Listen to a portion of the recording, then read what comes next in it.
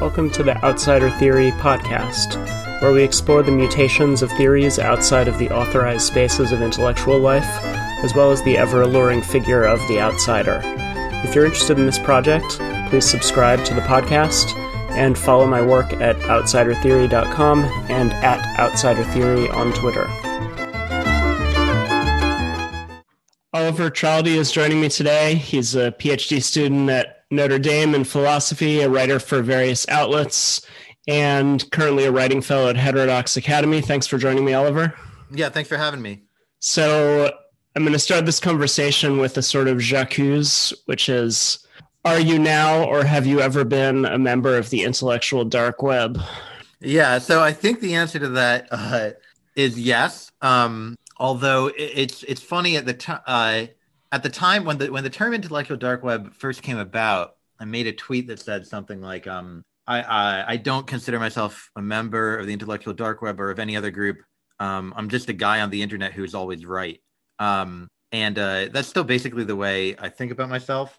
But I'm less strident now about it. Would be completely natural for somebody to group me with some of these things. And, you know, Quillette was the first outlet that I wrote for. And the first piece that I wrote was a defense of Rebecca Tuvel when she was being canceled by, you know, some of these jokers in my field for an article comparing transracialism to being transgender.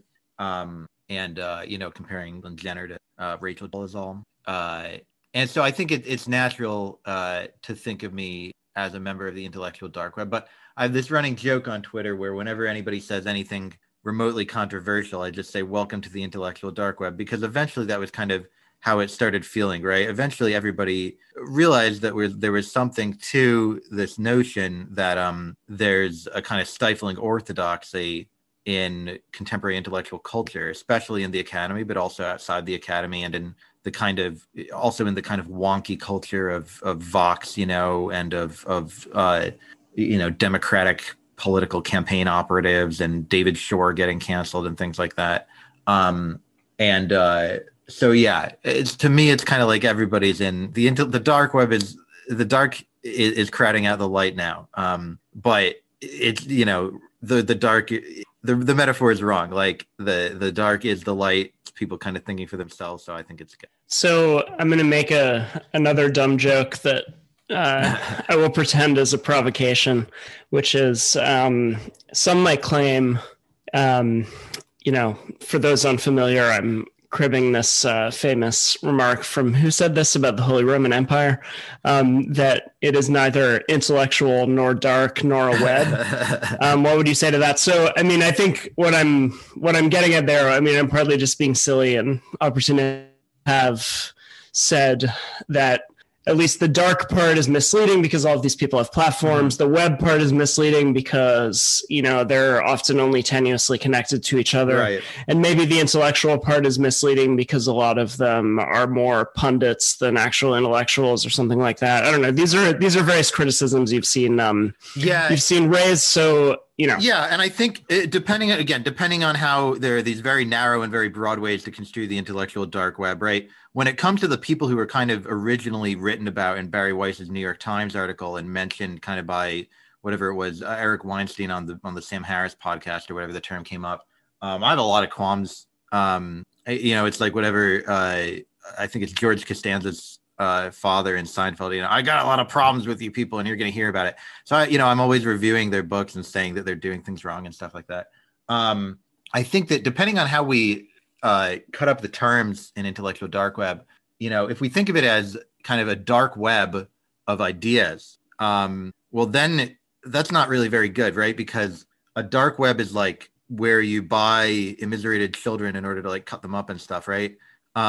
It's not, the dark web is not like, okay, of course you can also get like fun psychedelics, but in general, it's like a criminal enterprise where people can like pay other people to assassinate people, like that. So I think a lot of people right away were kind of like, I don't understand why, you know, our ideas are correct. We don't need to be associated with like, you know, criminal activity or whatever. And then, yeah, you know, on the intellectual side, there's a wide range, right? Like, there's, I think probably the lowest, and I don't mean to take pot shots at anybody else, but there's on one side, there's like Dave Rubin, who there's a meme of him. One of the other intellectual dark web people or somebody like that was on his show, and they were kind of talking to him for a few minutes, and he just kind of stared at them and said something like, my mind is in recovery mode after taking in all these high level ideas, right?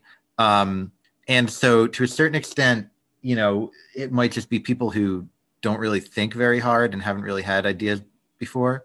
But I think there's also a side of it that has a real kind of core of interesting ideas, some of which are really quite heterodox. So one of the potentially offensive ideas that I came into contact with early on when I found Quillette, I think this would have been in late 2015 or so, is the idea of genetic confounding. So the idea of environmental confounding is very familiar, where you say, oh, here's this thing that I think is caused by genetics. And somebody says, no.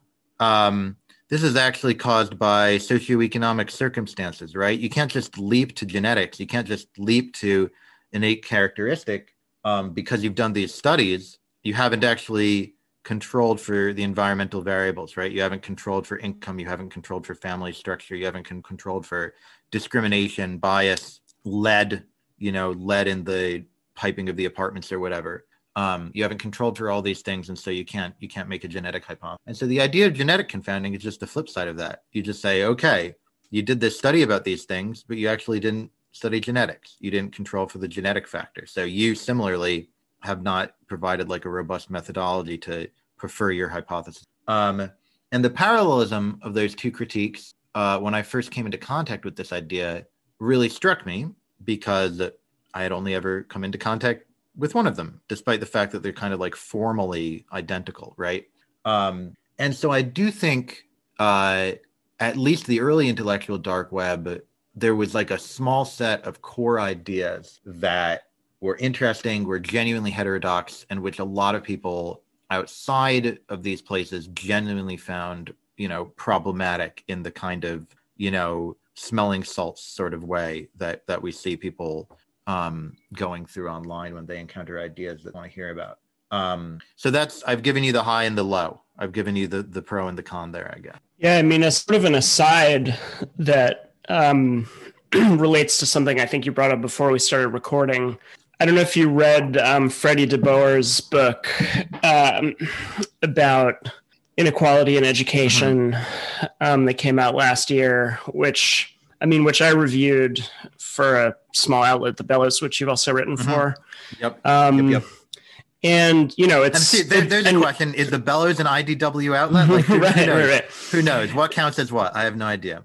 Yeah. And I think what's interesting about Freddie's book is that I don't think he would ever be grouped with this crowd, but, he does have he stakes out a position in that book, which is called The Cult of Smart, which is both, which is in a sense contrary to both of the standard positions about genetics and IQ, because on one hand, he essentially rejects the Murray sort of bell curve hypothesis in the sense that he doesn't look at it through a racialized framework and thinks about genetic variation and heritability in IQ as a matter of individual variation rather than variation between groups. So he's essentially looking at that issue in a way that is contrary to the small contrarian faction that still reads and cites the bell curve. But at the same time, he's just by discussing that at all,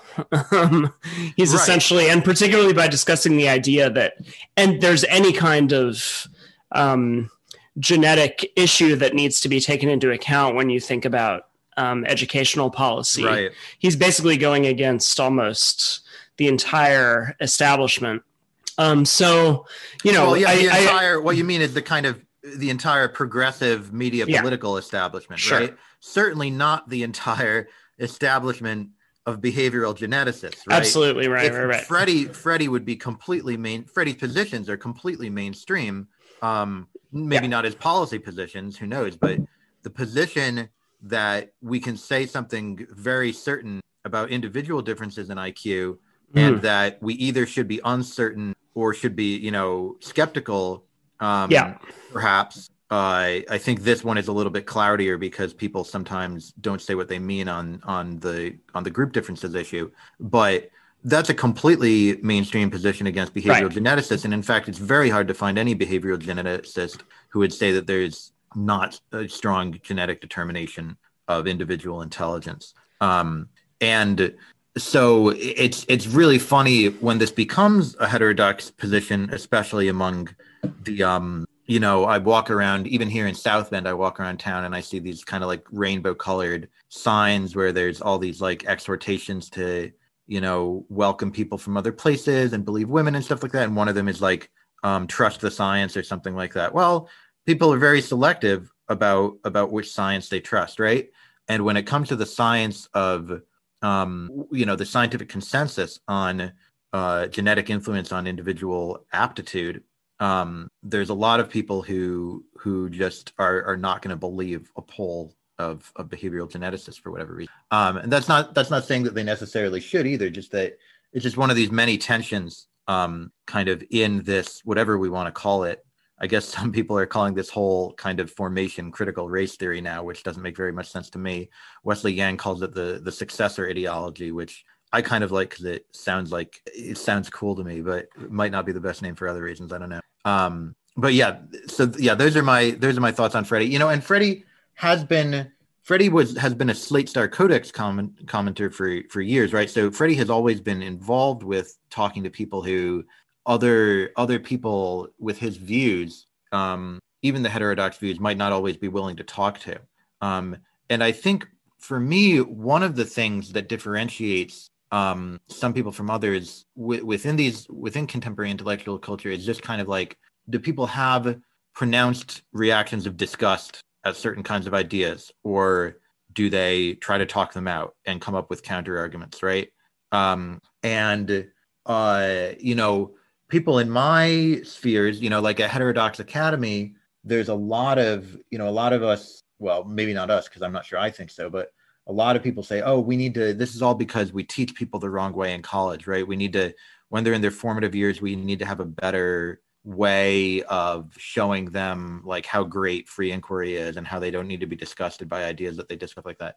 And I don't know about that. Sometimes I think that's too optimistic, right? Sometimes maybe this is also genetic, right? Like maybe some people are just kind of wired to be disgusted at ideas they don't like, and other people like me are like, whatever on the spectrum or whatever it is, and kind of don't have any issues with ideas. So I don't know. Yeah. So, I mean, just kind of going back to Freddie, I mean, I think he's kind of a good example of somebody who's never exactly grouped with this sort of cadre of people. And so he wasn't part of that kind of pseudo event that was created by the Barry Weiss New York Times piece. But, right.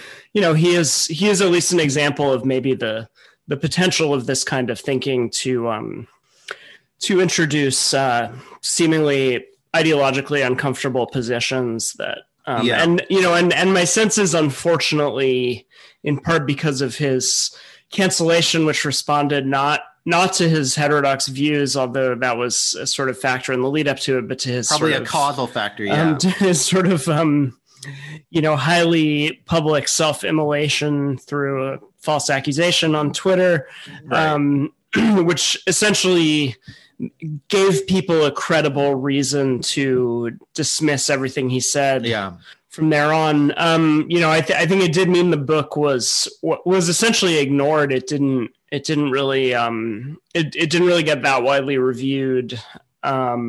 Yeah, and I think that and he really carefully calibrated it to kind of preempt a lot of the expected criticisms, especially the idea that he would be tied to quote unquote race science and so on, right? So he very carefully explains the difference between an argument for individual variability and variation among groups, but nevertheless, he essentially just got kind of ignored by at least the major sort of media outlets, and that meant it. I think there were some interesting discussions about the book, but it didn't quite make the splash that it perhaps should have. Yeah, I basically agree with that. And I think one thing, this probably wasn't exactly where you were going with this, but one thing that it speaks to is kind of incentives, right? when you, and I've found this with my own writing, when you're careful and you say, I anticipate your objection, right? When you're, what we try to do in philosophy, I anticipate this objection. Here's my counter argument. I anticipate that. Here's that, right? Usually the piece is kind of a dud, right? Like it doesn't get shared. For something to really make an impact, often you need to like mess up in an ambiguous way, right? You need to write something that is going to get other people mad at each other about what you've done. And it's a very odd feature of the viral environment, which is not, I think, the fault of, whoever the successor idiot, but is more the fault of like, not even the fault. It's a feature of human psychology, and it's a feature of whatever algorithms, aggregation mechanism, things like this, things that you've written about the way social media works and things like that. I do think that, just thinking about Freddie as a person, one of the sad lessons there is just like, to a certain extent, like when you take these sorts of positions, you can't give anybody an excuse, right? And this is something with my social media use, it can be quite stressful. I'm still on Twitter. I need to find a wife somewhere. But you have to watch yourself constantly, because if you give people any excuse, they're going to find a way to jump on it, and they're going to remember it years later, right? I wrote a piece recently in City Journal, just a kind of like, here's why a certain argument about free speech is bad, right? Not like, here's my view on free speech. I love John Stuart Mill. Here, let me be the Mill of 2021 or anything. It's just like a very like analytic philosophy, nitpicky. Here's an argument. Here's why I think one of the premises is false or something. And somebody on their Substack wrote this 40 paragraph response where the whole ending was about like, oh, by the way, Oliver wrote something that I didn't like back in 2018. Here's like one sentence of one article that Oliver wrote back in 2018 that I found. And it's just like, I don't know. It's, these things always come back. And if people are looking for a reason to hate you, if you're writing constantly and tweeting constantly, they'll find it. And yeah, I definitely think and probably we do that to other people as well. There's certainly people who I'm happy to say, oh, they get money from, Chevron or whatever. I don't need to talk to them. When really I have other reasons that I don't want to talk to them. I just want something clever to say about it. Or Shell Oil or whoever it was, and Nicole Hanna. But yeah, I think that's one of the sad things about social media. You can't ever give people an excuse, because that'll be like, it's like Freddie said in his most recent piece, right? It's like high school. You do one thing wrong and suddenly you're the kid who spilled his drink all over himself in the cafeteria or whatever, right? And nobody lets you forget it for 4 years. And that's the way these things are. And I think it's a sad thing about social media in general, that like your entire life can suddenly be like that, and that people will never forget, basically. I mean, I'm curious what you think about. My sense is there's kind of this cottage industry, interestingly, on the in sort of left media. And the examples I think of are, I think the late Michael Brooks had a whole book that was kind of supposed to be a takedown of the IDW. Mm-hmm. And then obviously if you look at like current affairs, it seems like, at least for a while, they were running just like endless articles against various of these figures. I think Jacobin somewhat too. Mm-hmm. And so I'm kind of curious how you would explain the need for various of these left media outlets over the past several years to kind of focus on this particular formation as the object of their critique, and why it developed into this weird cottage industry that in a way paralleled the cottage industry of the IDW itself, or sort of this odd contrarians to the contrarians or whatever. In a way, it's very symbiotic, right? Like, especially I write negative book reviews, right? Like Nathan Robinson and I both write negative book reviews, and people like reading the negative stuff. They like the negativity. They like the back and forth. They like taking a side. So in a way, these relationships can be very symbiotic, just like, Trump helped the DSA and Trump helped some of the social justice causes, right? And they helped him in turn, mutual radicalization, right? So there can be these symbiotic relationships across apparent disagreements when you look at what people's actual interests are, whether they're economic interests or electoral interests or whatever. But yeah, certainly material interests don't always line up with stated things, and you can have kind of, you can be in a working relationship with people who you're working against in another sense. With regards to the left takedowns, I mean, I don't have any particular reason to think that. Actually, I can't say that, can I? I was going to say that I don't have any particular reason to think any of them were in bad faith. Most people, I think, do believe, when you read a given review of Jordan Peterson's book, generally it seems like, oh, this person really doesn't like Jordan Peterson, thinks he has bad ideas. And maybe they don't like him so much that some of their critique is clouded, but like it's genuine at least. But then I was going to actually think, I get, not to get personal or whatever, but I think Freddie mentioned in one of his pieces that, that Nathan Robinson had written him an email about how great this book, The Cult of Smart, was. And then the review was like a takedown review. And I think that does show kind of just like, and some of these, I'm not somebody who has any real understanding of like branding, how to present myself, things like that, right? Like I just sort of like come up with ideas. Sometimes I don't even remember like what positions I've taken like last week or something like that. In general, my audience is like a bunch of people who like watching me kind of like play with ideas, and then a bunch of people who like that I'm kind of like willing to play with ideas that that other people might find offensive. But that I thought was interesting, that there was this kind of maybe when you're actually engaging with the material, it seems good to you, but then when you think about sort of like how it might be received and what people might say on social media and things like that, then you start to worry a little bit about your audience, right? And it's not, like I'm not somebody who has, like a corkboard with, oh, this money came from like the Ford Foundation, which came from the CIA or whatever. I don't know about any of that stuff. It could be very, it could be whatever. It could be, your friends who you're going to a party with in a few days, right? It could be you think you'll have fewer subscribers, but it's just a bunch of people, it's just normal people. It's not the CIA or whatever. It could be, like the girl you like really hates Freddie and you're trying to impress her, right? The interesting thing to me, the exact nature of the material incentives are not something that's not the sort of thing that I'm good at understanding. The thing that's interesting to me is sort of like, to a certain extent, there's a group of people who seem to think they go one way, and then there's this just gradually growing group of people who seem to think that the material incentives are actually going very much in the other direction. And this is one of the interesting things about Substack, that there are these people who you wouldn't have anticipated, who kind of start to be smelling a little bit that there's money and an audience, saying the sorts of things that they thought they had to keep to themselves, or even not. Like, I don't even know how much these people's views have changed, but associating with different kinds of people in some cases. And you have these weird combination, right? Like, take Matt Bruenig, right?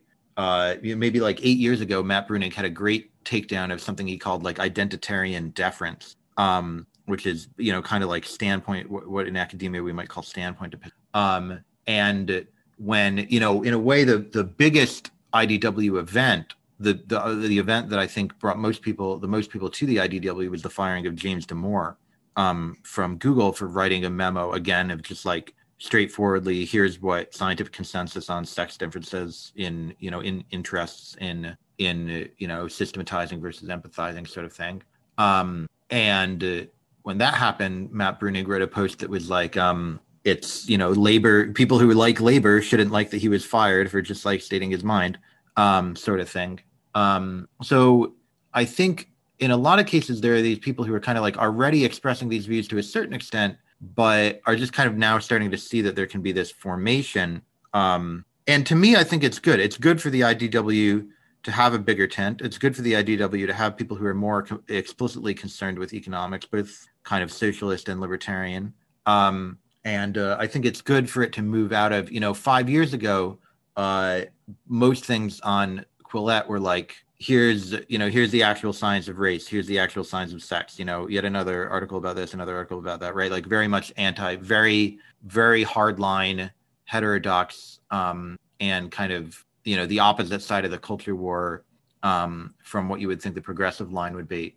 And I think it's good It's good for whatever the IDW is becoming, or this new Substack grouping or whatever. It's good that there's a bigger tent. It's good that there's a lot of different kind of people in it, because if you think about it, there are many more viewpoints outside of the progressive consensus than there are inside of it.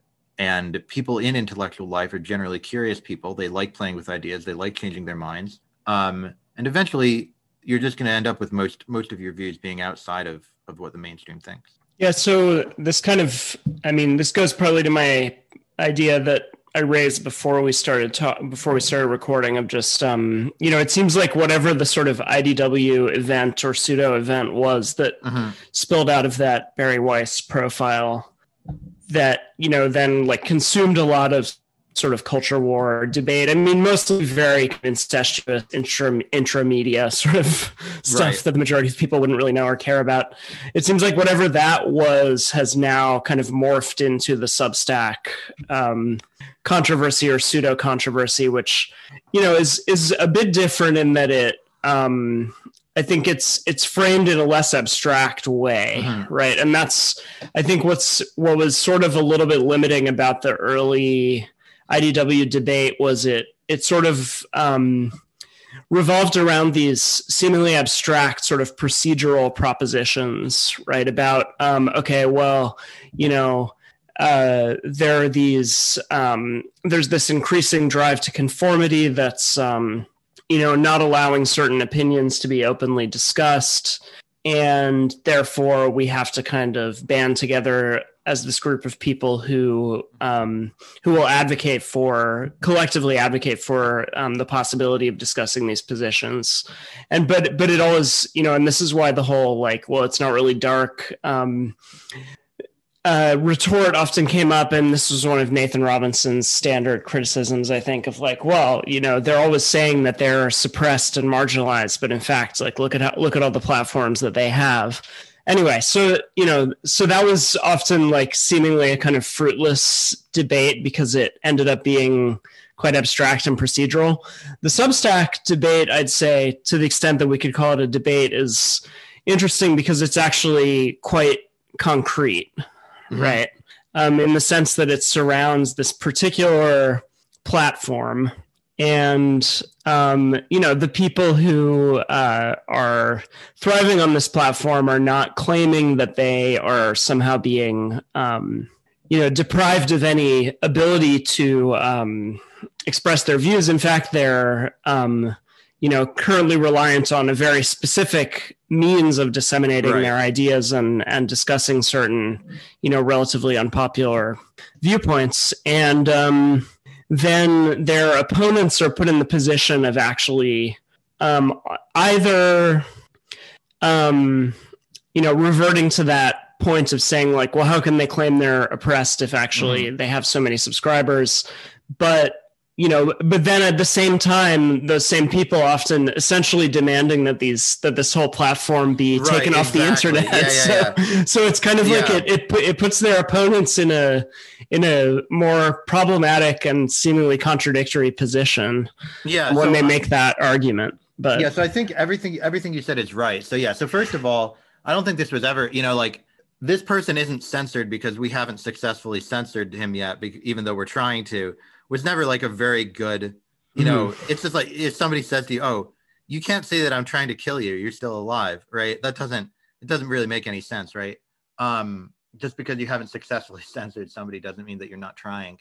But I also think that what you said about, these are in general quite successful people, people who could have platforms elsewhere and just have chosen not to, or, in various ways.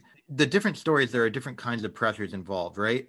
Why did Bari Weiss leave the New York Times? Well, there were these people, in the company Slack who would post hammers after her names, and it's not very nice, and she felt threatened by it.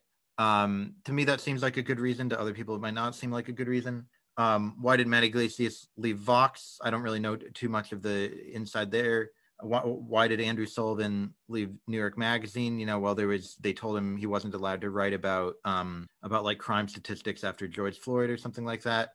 And I think for Iglesias, it was, this is quite a ways further back, but it had something to do with the Harper's letter, right? That someone in the Vox newsroom claimed to feel unsafe after seeing his name on the list of signatures. Yeah, which was, I mean, to me, is just a completely unhinged moment. And, the safety thing, I don't know. There's a lot of elements of it. The safety thing is obviously, if there is a successor ideology, whatever they call safetyism is a big part of it, right? But I think, it's interesting to me. But yeah, these are people who are not, like me. I never could have gotten a job at, like I had no writing credits to my name, and I was kind of like, I had kind of failed at everything. I had, due to like the mental illness in my 20s, I had basically like, I dropped out of law school, I had dropped out of grad school, and I had quit a job, and I was doing nothing, right? And then I started writing for Quillette. But now what's happening with the Substack people is very different. It's people going from prestige outlets, people who have articles in The Atlantic, people who write for the New York Times, and just saying, actually, Substack is going to be better, right? It's going to be better for me. It's better material for me. It might be even more money. And it's certainly going to be better in terms of me being able to express the views that I actually hold. So I think the kind of material and abstract concerns are kind of both there. The other part of the Substack thing is there's always been this war, the tech versus journalism war, right? Because tech produces content, and the content comes out with fewer gatekeepers, right? And there are good and bad sides to this. I remember I was in Boston for the Boston Marathon bombing and for the closure of the city a few days later when the Tsarnaev brothers were running around throwing IEDs at policemen. And national news was always like several hours behind. Either watching national news, they had no idea. Like if you were actually in Boston and trying to figure out, am I going to get shot and killed tonight? There's no reason to watch national news, right? You would watch yourself being shot 2 hours after it happened. On the other hand, if you go to Reddit, they ended up misidentifying one of the people as this Brown University undergrad who had drowned himself several weeks earlier and hadn't been found yet. And so there were kind of like pros and cons of both sides. I think when this really came to a head before the Substack thing was in the Gawker trial, which few people talk about now, but which was, the death of Gawker and the Gawker diaspora was a huge turning point in these things, right? It was in 2016. It was during the Republican primary that Trump won. And it involved Gawker had always been heavily anti-Reddit, and Reddit kind of organized against Gawker, the kind of Reddit basement people. And it involved a tech billionaire, Peter Thiel, a lawsuit against a kind of like a journalist startup millionaire, right? And so you had all these dynamics, I think, were present in the Gawker lawsuit.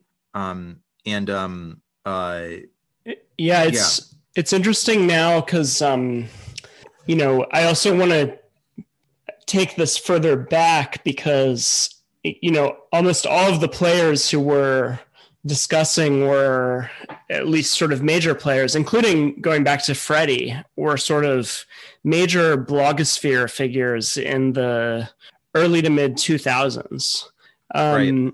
And so, this is, I'm not saying anything weird, but all of the big Substack people actually, pretty much all of them, right? Sullivan, Greenwald, Iglesias, Freddie as well. We're big deal people in the sort bloggers, of Bush era blogosphere. And then Gawker, even though it seemed to kind of generate quite a large number of people who seem to belong to the kind of opposite. I think back to your piece about the sort of guild mentality, but this kind of guild mentality journalistic clique, very sort of New York centric kind of crowd. Interestingly, Gawker was itself kind of another product of that sort of freewheeling blogosphere era, right? And it essentially started out as a blog, which was just Elizabeth Spears. And interestingly, like all of the Gawker people essentially, so all of these people were absorbed into the media, right? To the sort of legacy media in some form or another for a while. Either the legacy media or the kind of nascent, Vox type out, sort Yeah. of venture funded digital media outlets. But then, so you really had this kind of efflorescence of like online writing that kind of came to the fore in the sort of mid aughts. And then you have this kind of polarization where you have basically this clique of people who I would associate with Gawker, who kind of become the sort of guild representatives of this sort of new media, sort of digital media journalist cadre, who are, essentially they're not journalists of the old school, right? In the sort of Don McNeil, to think of another recent flare up, you have these kind of journalists of the old school who are like, whatever, sort of gumshoe, like investigative journalists, whatever. But then you have these Gawker type people who make a huge deal of their own status as journalists, right? And they'll always like attack Glenn Greenwald as like not really a journalist. Yeah. But in fact, they're really exactly the same. I mean, and if anything, he's definitely got a better claim to that than most of them do. But so what's interesting is like a lot of them found this kind of foothold in this extremely precarious world of sort of venture funded, digital media outlets, many of which sort of have died out in recent years. But they're, so this is like where Freddie's whole "it's all high school" sort of thing comes in, where they've gotten some kind of foothold in an industry which has a kind of patina of journalistic prestige. And that kind of makes them, in some sense, feel themselves to be the cool kids. And then you have these somewhat more, to varying extent, kind of outsidery figures who lack that, right? And that's who basically they're at war with. And what Substack brings up is the way that, you can think about it in terms of like power law distributions or something, where it's like, it's clearly just the system that, massively elevates a relatively small number of sort of overachievers. And then everyone else is just very much left behind and has to really struggle to gain any kind of foothold. And then, whereas in the media industry, there's a more, it disguises that distribution because, if you have a media outlet, it may be the case that, that there are one or two writers who are bringing in the vast majority of the clicks, but that's only visible to the people who are doing the metrics. Right. Yeah. And so you have the same prestige, if you're a Vox staff writer, you essentially have the same kind of status and prestige as Matt Iglesias, even if you're not, the byline, if you're not getting the same number of clicks. So there are these, it's kind of a war between these two distributions, right? One of which allows for a kind of insiderism that, as long as you kind of put all your effort into climbing up the greasy pole, you can sort of gain a foothold that at least gives you a little bit of this clout and prestige, versus this other system, which is really just about getting on the right side of this very harsh power law distribution.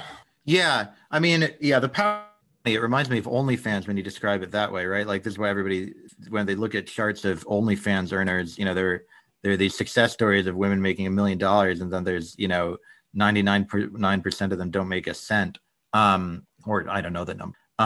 The other thing what you were saying reminded me of the relationship of message board culture to the current media. So it's not just from the blogging culture. A lot of the younger people who were in the Gawker diaspora and kind of the weird Twitter that's associated with the Gawker diaspora came from Something Awful, right? I was never a Something Awful user, but I know some of the more problematic websites that led people to write for some of the outlets that I write for, right? So there's also feeders into these things. There's a lot of 4chan users who ended up, writing meme things for Jacobite and some other kind of much more problematic outlets. In general, I think, it's funny you were talking about there was one of the Gawker writers wrote a piece a year or two ago about she had done something bad at Gawker, but she wrote this piece that involved one of the things in the piece was she was at her therapist and was talking about how like when Trump was elected, like I started getting like vaginal pains or something. And it's just like the craziest thing I've ever heard. The whole thing reminds me of this, like, Michael Tracy has been on this a lot recently, but the whole, oh, it's so exhausting. I'm exhausted being a journalist and we're in constant stuff like that. There really is, there really is a culture of just like feeling sorry for yourself as a journalist and pretending that you're doing like this amazing service that the world can't do without. It's especially funny coming from the people who aren't the gumshoes, but basically the people who are like, here's why grilling is racist. Here's why like wearing the wrong hat is racist, and just like recycle the same take over and over again. Those are always the people who talk about how it's so exhausting, the people who basically never do any work. And I think it's really funny to me. I think the real story here, and one that I don't understand at all, is like, when did the uptake happen of these incredibly like irony poisoned people who were so irreverent and making fun of everything at Gawker, and suddenly were enveloped by this democracy dies in darkness, Jim Acosta kind of like mainstream crap, right? When did that uptake happen? And when did this group congeal, and sort of like what decisions were made to kind of like make certain people part of the inside and keep other people out? It's obvious, just like any inside and outside, there are different rules for people on the inside and the outside. When somebody, when Barry Weiss complains about people in her Slack typing hammers after her name, people call her a snowflake. But then, you can read these, like Talia Lavin had an article about people being mean to her on Twitter, where she came up with this term, brigading. There's always a new term, like when somebody else is doing it, right? She said, I'm being brigaded on Twitter. And sociologists, there's always some sociologist who you can refer back to. Sociologists call it brigading when a group of people is mean to you. And it's like, well, okay, they came from 4chan, they came from this place, now we can attribute this to them. So maybe part of it is just the inside and the outside, that people take the ironical view towards the people on the outside, but have the kind of safetiest view on the inside. But to me, I think there's a really interesting story here of how this integration happened, and how the Gawker diaspora and like the Something Awful diaspora and Weird Twitter and all these groups of people became really part of the mainstream of the media. Yeah, going back to that point about brigading and so on. That's something I've written about with regard to the fact that you have you have these obvious kind of mob dynamics, right, which I tend to read in this kind of Rene Girard influenced way. But if you look at the discourse on it, right, basically you have this almost, or you had, maybe it's not coming up quite as much recently, or maybe it's just coming up in a way that's so like routinized and tedious that like I don't even notice it anymore. But this idea that on one hand, when the things that the right complains about as sort of mob dynamics of the left, right, that the sort of that they describe as witch hunts and things like that, are usually they're either dismissed or as exaggerated, or they're described in a valorizing way as like, this is just average people being able to come together and express their dissent against the powerful. Right. And this, you could see, I came up with some examples of this last year. I think it was around the whole like Tom Cotton op-ed thing, right? Or when people on the left or liberals sort of deny cancel culture, they'll be like, there's no cancel culture. There's just, average people being able to voice their dissent from powerful views. Right. But then when that sort of dissent is directed at them, it's harassment. Right. Exactly. Yeah. And so it's that they're essentially the same structurally. They're the same formations. It's, it's the same kind of algorithmically driven sort of viral process. But, depending on which side you're looking at it from, you either valorize it, and you can even go back to something Angela Nagel wrote about, right, that actually like before people really cottoned on to like what 4chan was really about, it was often described in these very positive terms, like in sort of left-wing media, right, as this sort of this sort of powerful populist sort of movement of dissent that could sort of use these tools to hold the powerful to account or whatever. and even, then even early 4chan, and then they had like they all put on like the Guy Fawkes masks and made fun of the Scientologists and stuff like that, right? Like the and that was regarded as cool. Yeah. And then, but then, so obviously that was totally thrown out the window, but then you saw exactly the same discourse starting to come out around like K-pop stans and like the TikTok sort of activism and so on, right? That it was being described last year in exactly the same way that like the sort of early naive take on 4chan operated kind of on the left of the spectrum like 10 years ago. So, it's just this weird phenomenon where like these same just, processes you can describe pretty objectively get either coded as sort of harassment or cancel culture, or as this kind of heroic democratic uprising, depending on which angle you're looking at it from. Right. So yeah, I mean, this maybe leads to like a bigger question that I had, which is, so as I think we've sort of concluded a couple of times, you can only understand the emergence of the IDW as a kind of reaction formation that in a way develops symbiotically in relation to this kind of larger evolution of liberal sort of media discourse. And this kind of coalescence of an orthodoxy that we see, starting to appear actually before. I mean, I think of like Zach Goldberg's, these sort of studies he's done of like just the frequency of certain words and phrases in the New York Times, which which he 2011, 2012, something like that. Yeah, right. And they go back before the Trump era, but then obviously it's the Trump era that really allows it to crystallize. So the IDW sort of emerges as a reaction to that. Then various things like the sort of left for anti-IDW formations we brought up kind of emerge in reaction to it, and so on. So there are all these kinds of these polarities that emerge kind of as almost like a chain reaction. And so, but anyway, the point I wanted to make is that what really tied these people together was a sort of agreement on a negative point, which is that, for whatever reason, whether they were, Eric Weinstein or Dave Rubin or Ben Shapiro, who I was one of the people I never really understood as part of this group because he's really just like a standard conservative. But what they didn't like was what they came together on was a desire to repudiate this particular evolution, which they basically framed as an evolution away from a certain kind of procedural liberalism that they all, to varying extents, agreed on the value of. Although even there, I'm a little bit confused because I understand someone like Sam Harris is basically a kind of advocating like a technocratic autocracy. But anyway, that's a whole other.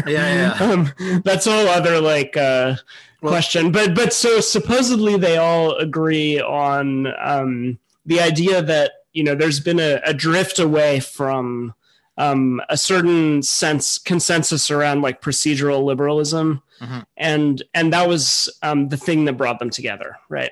So my main criticism, I would say, of this group, or at least of most of the people in it, is that, and has been that, I don't think they really have any adequate explanation of why this happened. And a lot of them seem to think that if you simply assert the need to return to liberalism, then somehow by asserting it enough, you will be able to kind of claw your way back to that. So that's kind of a criticism both on the level of their analysis, which is that I've written extensively about my own analysis, which is sort of based on, it's not based on technological determinism per se, but a sort of complicated systemic interplay of technological and economic developments, that sort of materially determine these shifts in discourse, and that you can't really attack or get a hold on what's happened in the sort of mainstream liberal consensus and shift away from basic kind of consensus around procedural liberalism without addressing these deeper material factors. That's kind of been my criticism. But then, on the other hand, like I'm not even sure that like I'm going to go along with them in saying that it's desirable to return to some version of that, but regardless, I would say, if you do want to do that, like I'm not sure they've ever offered a very clear or realistic explanation of how you achieve that. So, I mean, I guess I'm just curious whether you think this critique is fair. Yes. And more broadly, do you think that there's been any, shift towards like a recognition of those shortcomings as this sort of, as that critique has evolved?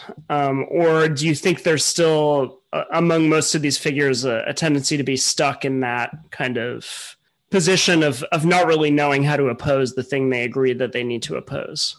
Yeah. So the first time, I'm probably, in terms of people who have kind of been in or around the IDW for a while, I'm one of the most materialist. And that shows you that they're not very materialist at all, right? Because I have, at best, a kind of flirtation. I had a kind of summer fling with materialism last summer. So the first piece that I wrote kind of about this kind of question was not a great piece, but it was called Postmodernism Isn't Playing Around Anymore. This was back when I used the term postmodern a bit more, when Jordan Peterson was a bit more active and people talked about it. And it was basically about the idea that, like in the 60s, in Derrida, and, even in Foucault and in a lot of these other people, the whole thing of postmodernism had been like, nothing is really tied down to anything. Nothing is necessary. Everything's contingent. So you can just kind of like play around with stuff, right?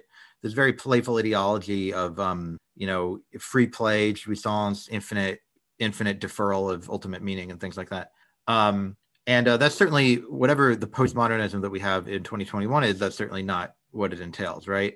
Whatever we're calling postmodernism now involves saying this for sure means something offensive, right? This for sure is bad, right? Being very, very confident about things. So I kind of tried to trace that evolution there, but I didn't have like an answer.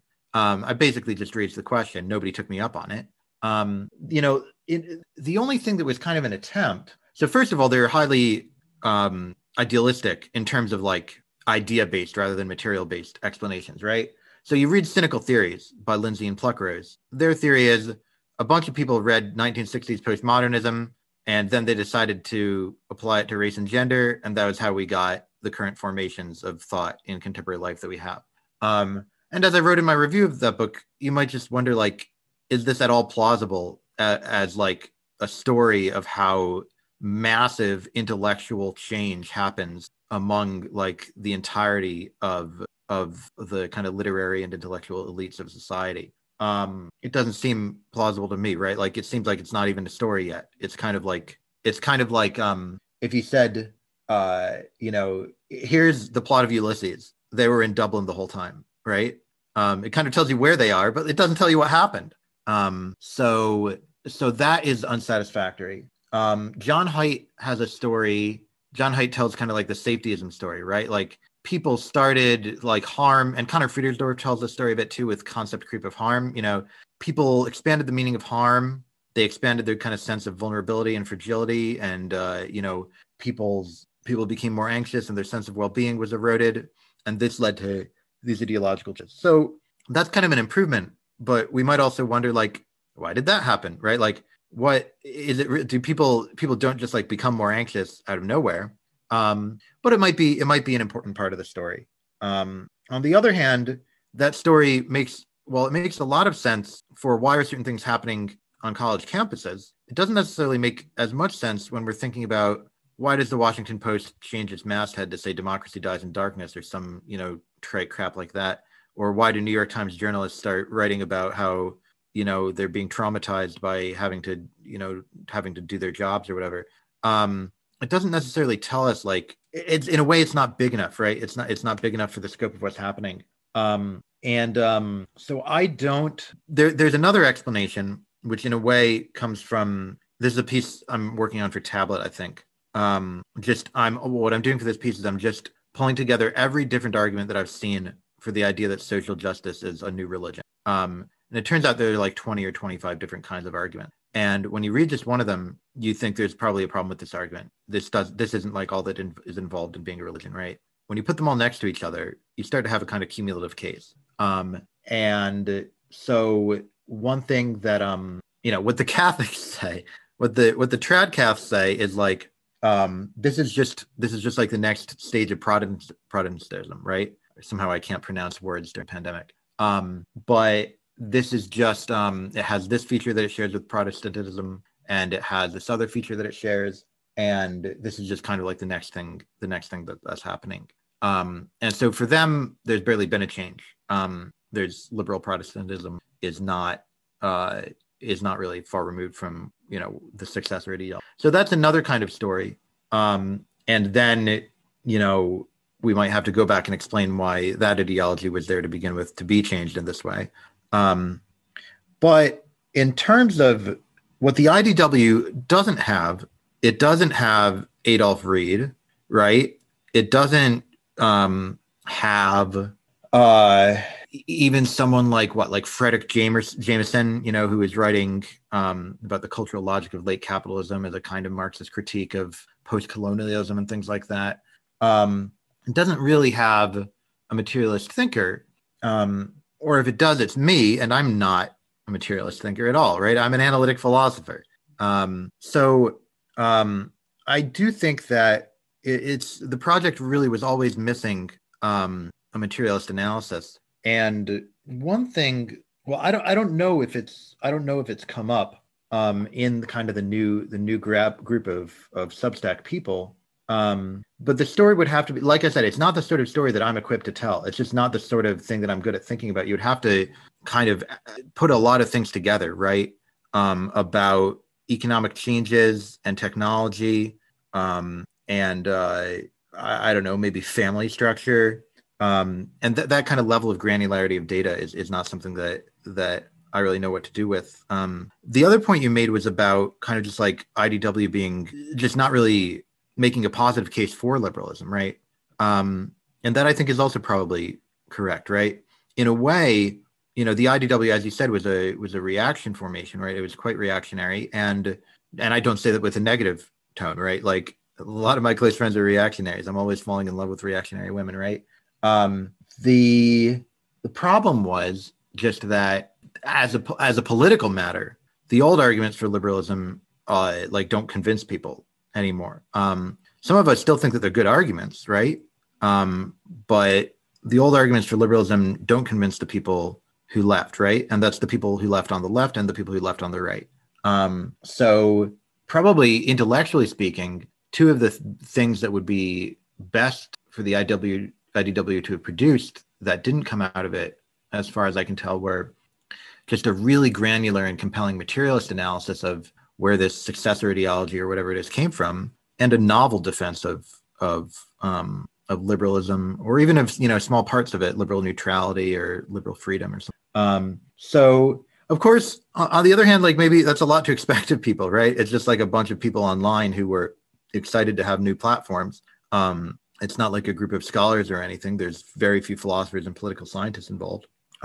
So maybe that's a lot to expect, but those are kind of the things you pointed to are basically like the intellectual resources that I think we're missing from the project. Yeah. And another thing that's come up recently, I mean, so on one hand, part of me has thought there's been a certain shift to maybe a slightly more strategic approach, which is based on institutions, which is another thing that I think was kind of missing from the original critique, right? Was a real understanding of like institutional even beyond the kind of broader technological and economic narrative that I guess I kind of want to offer.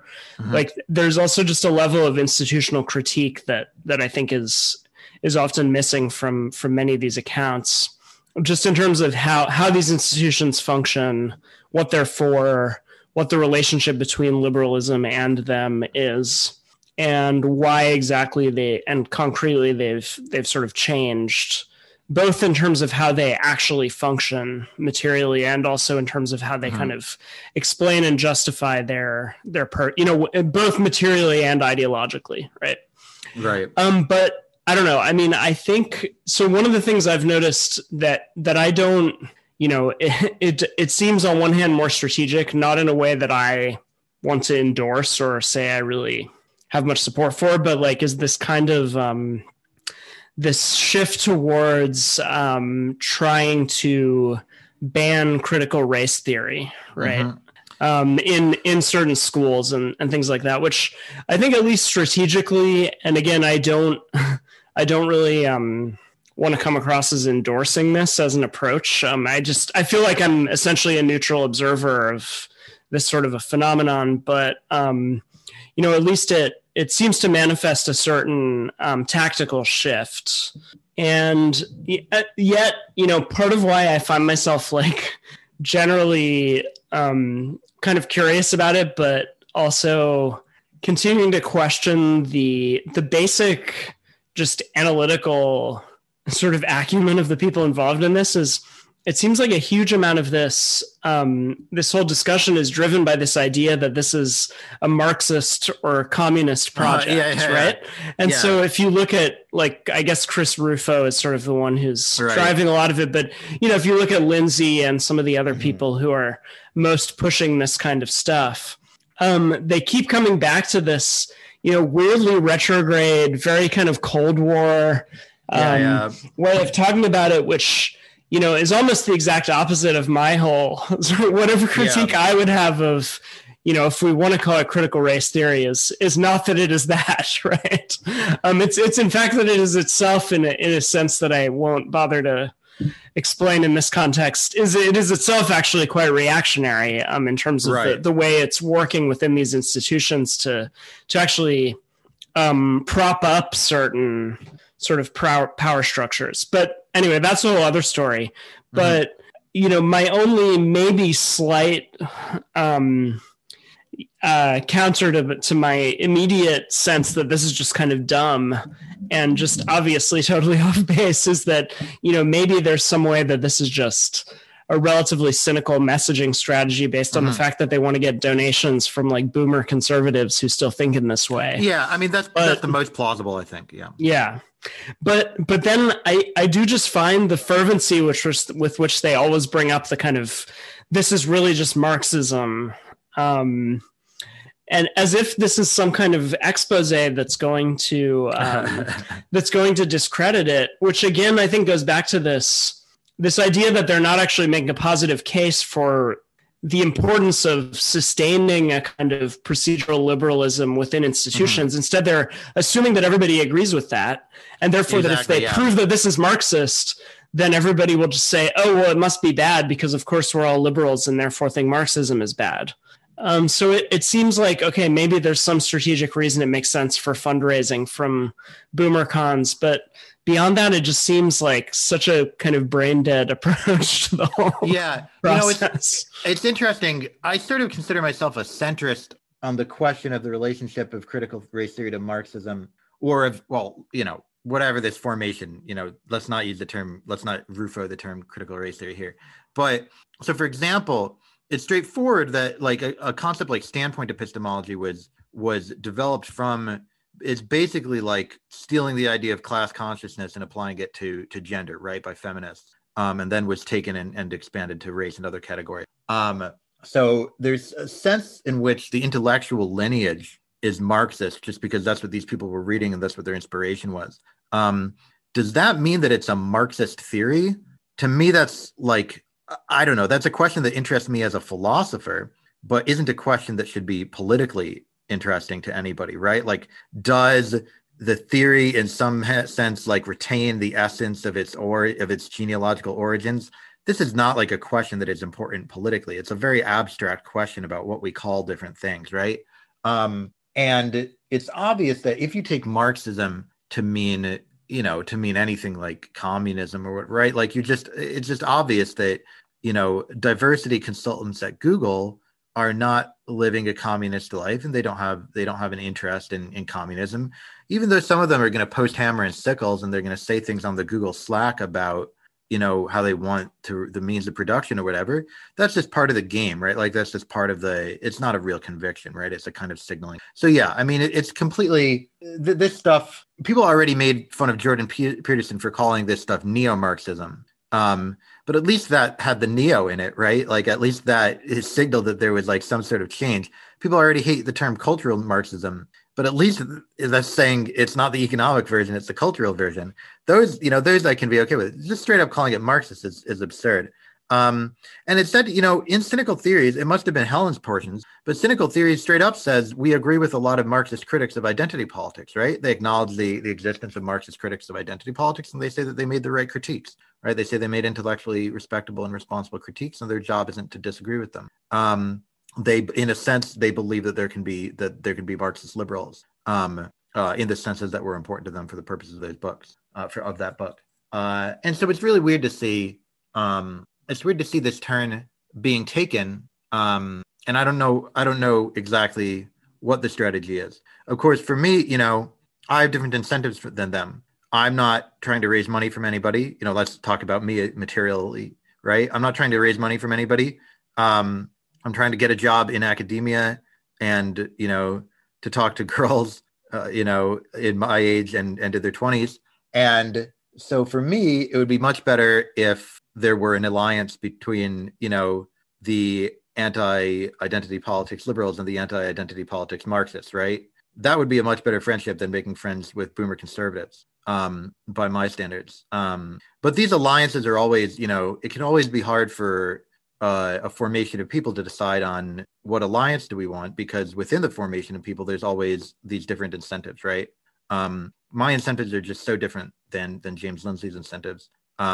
And although, to be honest, like, even if we had the same incentives, I wouldn't fucking act like James Lindsay. But yeah, it's very complex what happens with these things. And probably if what people call the IDW ends up being Chris Rufo, then a lot of us we're not going to call ourselves IDW anymore, right? That even goes for Claire, right? Claire Lemon, who's always been the editor-in-chief of Quillette, and I think has always done a pretty good job. A quite good job. I didn't mean that to come out as like ambivalent. Tweeted James Lindsay is retarded or something, right? Like there's obviously people are feeling within this grouping the tension between what's happening with the Rufo side and what's kind of always been the core issues among us. But it's still, even while that's happening, there's not a group of people who are saying, well, we are the Marxists within the IDW, and here's why we hate Chris Rufo or anything like that. So yeah, in terms of the future, which alliances we're going to make, and who's going to end up on the inside, who's going to end up on the outside, I really have no idea. Rufo is somebody who I hadn't heard of until last summer, I think. Whereas, somebody like Claire has been in it from the beginning, right? So who knows what the project is? Who knows who's going to be on what side? There were, in a way, these things often happen in America, at least after elections, right? There was this, after Trump was elected, there were these shifts of some people into the DSA, some Republicans becoming these never Trump Republicans, some Clinton and Trump people kind of coming together with IDW views, and stuff like that. I mean, there are all these reformulations of the political side of intellectual life, right? And to me, that's exciting and I like it. And I think to a certain extent, it's happening again now, right? That you're going to see now this group of people that has people like Freddie and Matt Iglesias in it. And that's going to be one kind of like IDW type thing. Then you're going to see these like Rufo and Lindsay people, and that's going to be another kind of like IDW type thing. And in a sense, it can be a good sign. Often groups start to split apart when they win victories, right? Because they can't decide what to do next. I don't know exactly what victories we've won, but maybe we've won something and I just didn't notice it. So that would be good. So something I struggle with this whole set of issues we've just been discussing, and without getting too deeply into it, is, and this kind of goes back to the lack of a sort of robust defense of liberalism, which, I'm in some sense a sort of agnostic about. But, what I will say is that, I come at this as somebody who finds a great deal of the sort of critical race theory analysis if we just oversimplify it to the point that ostensibly neutral procedures can systemically produce outcomes that are, reflective of certain biases, prejudices, pre-existing racial disparities, and that perpetuate those structures. That to me seems almost, it's very hard for me not to see that as just indisputable as an observation. Oh, like, yeah, that's just empirically true. Yeah. Right. I have trouble. And so that level of critical race theory seems to me, I cannot see that as anything but just straightforwardly accurate as an assessment. And so then the question is, what, how you respond to that, what you do about it. And I think, my kind of going back to my broader critique, is that, when people on the left will say, well, these people are just conservatives, I think there's a truth to that to the extent that when confronted with that observation, they will simply fall back on people just have to work, pull themselves up by their bootstraps and work harder, and we need to reemphasize individual responsibility, which I'm not, whatever. I think there are nuanced, reasonable cases to made for something like that position. But, to the extent that the response to that, that sort of analysis of the shortcomings of sort of procedural liberalism, as I keep calling it, is just, ultimately it comes down to individuals. That is essentially just the classic kind of, Reaganite conservative position. And so, I don't know. And when I see the sort of current attack on, and my criticism of the sort of institutional processes of the sort that that Rufo is documenting is actually that they won't do jack shit. That is actually that the systemic disparities that have been perpetuated in part by ostensibly neutral procedural arrangements do exist, and that these supposed radical reforms, my criticism would be, will not actually help, will not actually do anything. Well, yeah, that's certainly one, right? Like the sort of thing that Rufo loves talking about is he finds some document, which, I totally believe these documents exist because people are crazy, right? Some teachers are crazy, some diversity consultants are crazy. And this is a craziness that is in line with, a popular way of thinking. Yeah, I believe there are schools where 6-year-olds are taught to be very aware of their skin color, and white 6-year-olds are taught that they're irredeemably racist, and black 6-year-olds are taught that they live in a society where everybody hates them. I believe that these things happen. Do we think for a second that teaching 6-year-olds these things is going to solve black white income gaps? Why would it, right? There's no theory under which this would help any of the problems that are material, right? So yeah, I agree with you. I agree with you there. I think that it's consistent to say both that it won't help the real problems and that it also causes other problems, right? One problem is that sort of way of teaching involves being really cruel to 6-year-olds, which is something that I think you shouldn't do. That seems like the biggest problem to me there. But okay, yeah, No, not at all. That's pretty much my take on all that as well. But so in terms of a project, it seems like maybe to try to sum things up and go back to your sort of more future oriented thinking about, how these things are evolving. It does seem like the coalescence around this kind of anti-CRT struggle that people like Rufo and Lindsay are trying to spearhead. That seems like one version of where these sort of tendencies are going. I think we both said why we think that probably won't be what while the thing they're describing is real, and I think it's bad for maybe different reasons that they do. And so do you. My sense is that that's that's not going to be a particularly, it's not going to lead anywhere particularly good, although it might help them fundraise a lot from BoomerCons. Not to, and I don't like, and I don't even like using the sort of grifter term very much, but no, me either. But I think we're onto something relatively concrete in that case. But more broadly, like, what do you see as the, maybe more promising or like positive projects that are emerging out of this formation that we've been trying to describe, and that might actually go somewhere a bit more interesting?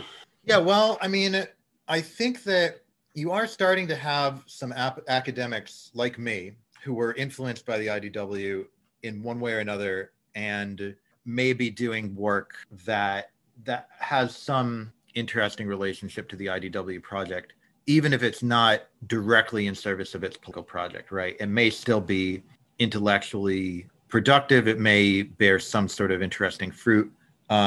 You mentioned Zach Goldberg before. I think he's working on a book. And he is just kind of like the expert on the roots of the Great Awakening and basically what's happened with these sorts of topics over the past decade. So I think that's a good project. It probably won't be a materialist project as we talked about. I don't think he's necessarily influenced in that direction. But so that's the sort of project that I think could bear some fruit, just clarifying more like, what is this formation? What really is going on with this thing that we've always been reacting against? I also noticed that Musa Al-Gharbi has a book coming out. Yeah, Musa has a book coming out. We have never been woke, so that seems like one thing to look out for. And Musa is trained both as a philosopher and as a sociologist. So Musa is great. I can't say enough good things about Musa.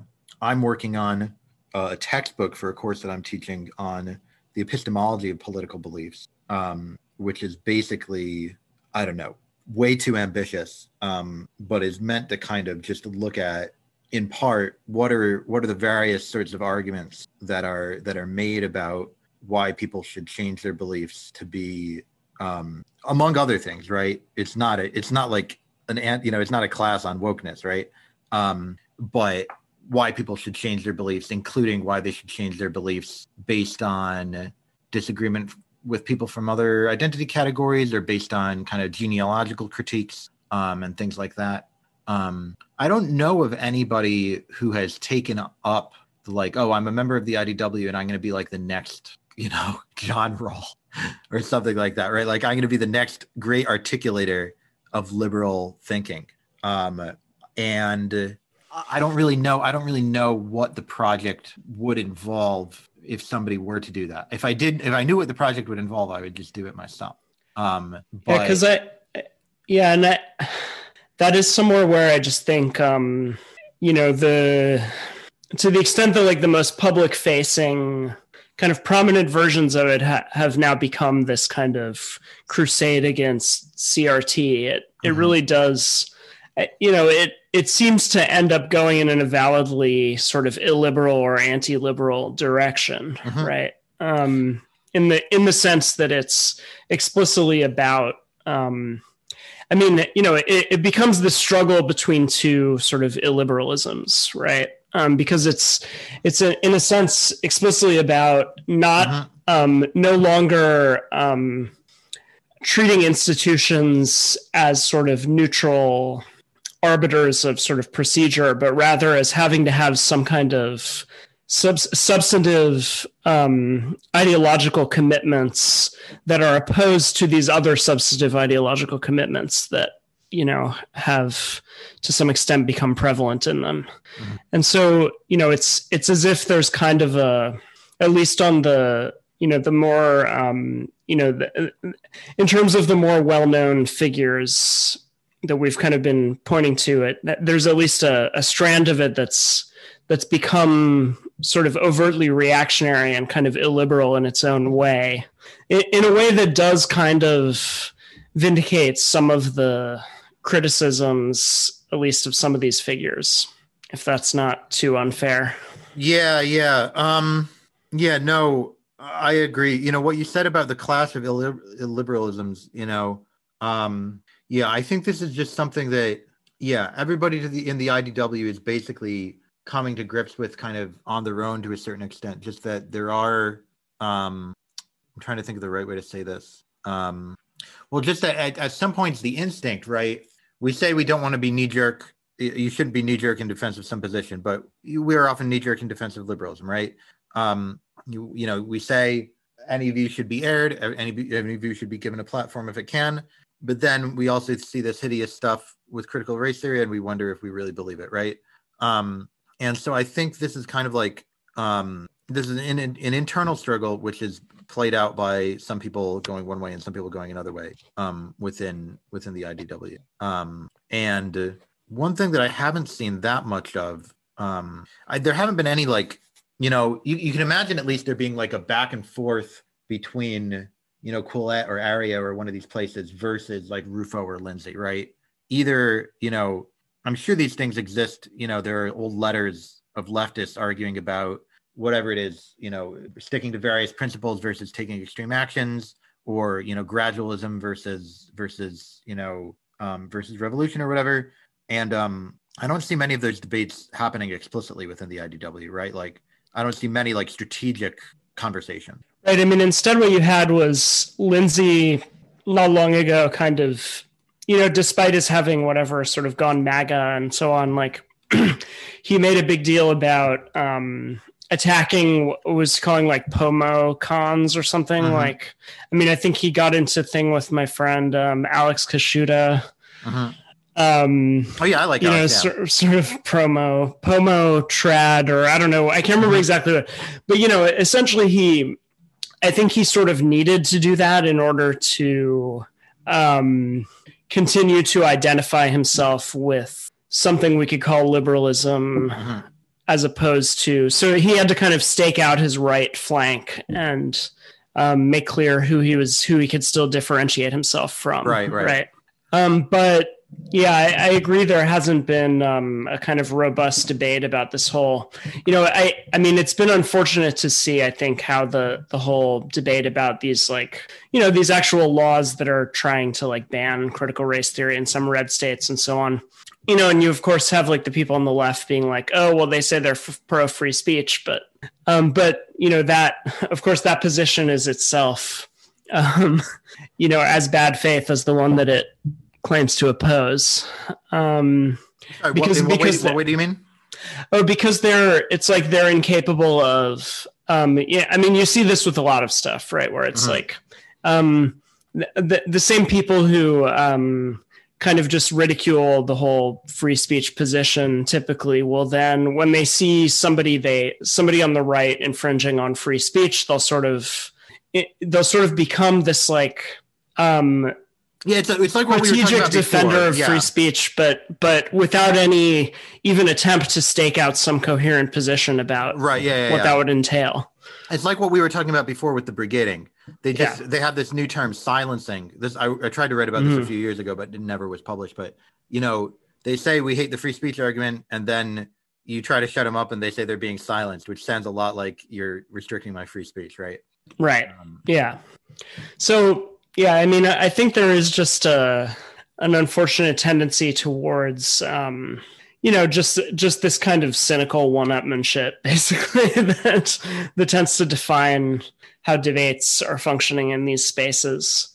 That said, I mean, I overall think, the Substack thing is like one of the few genuinely good developments. I think it does raise some interesting questions because, again, it's a weird kind of retrenchment of a certain sort of principled liberalism because it's also anti-institutional, right? Whereas I would take,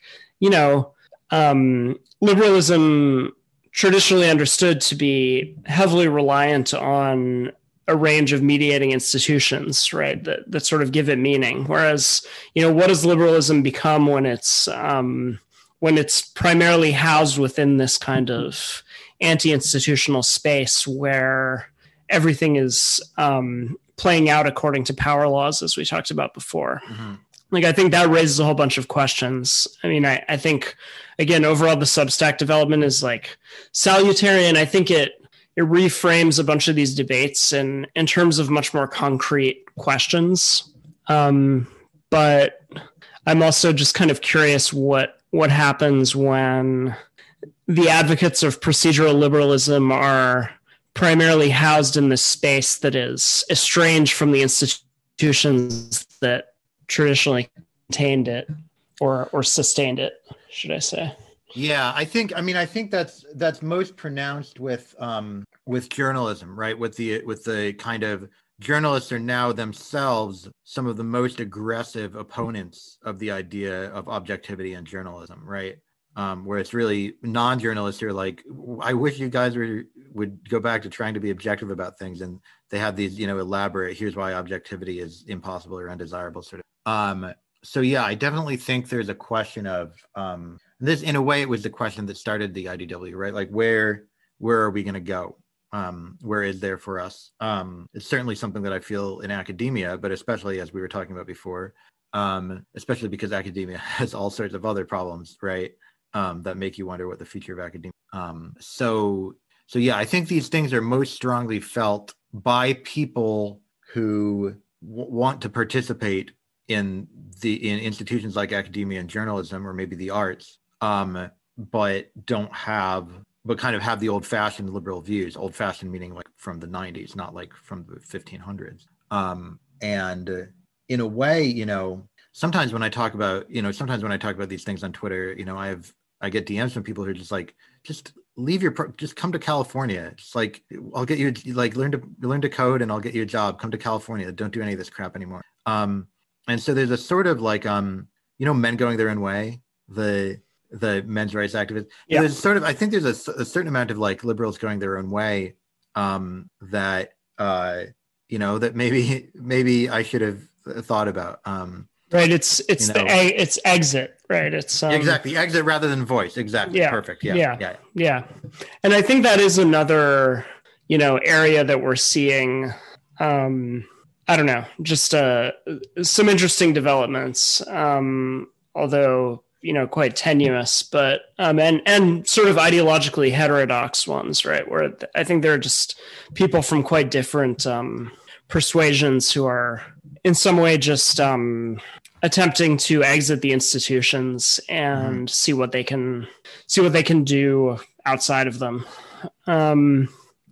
And I don't know what to make of where that's going. I mean, I think Substack is itself a kind of exit, and that's part of why I was saying it's kind of interesting to see these figures occupying this space, which is, in some sense, it is precarious because it's not, it's essentially a space that's enabled by, venture funded tech enterprises, and therefore doesn't have deep roots in some kind of set of political traditions or institutional practices.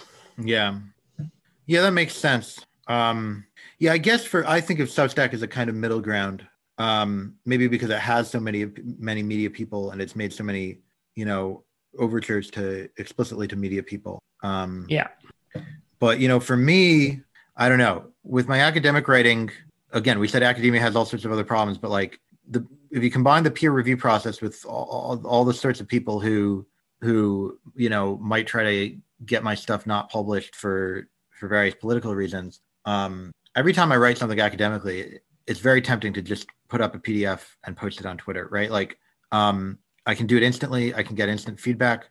Of course, journalism does not have quite the lengthy and horrible processes that academia does. But for somebody who can work without editors, right? For somebody who checks their own facts and things like that, at a certain point, you have to wonder why not, right? Why not cut out all the middle people? Why not cut out HR, right? Why not just do your own thing? If you can do it yourself, just do it yourself.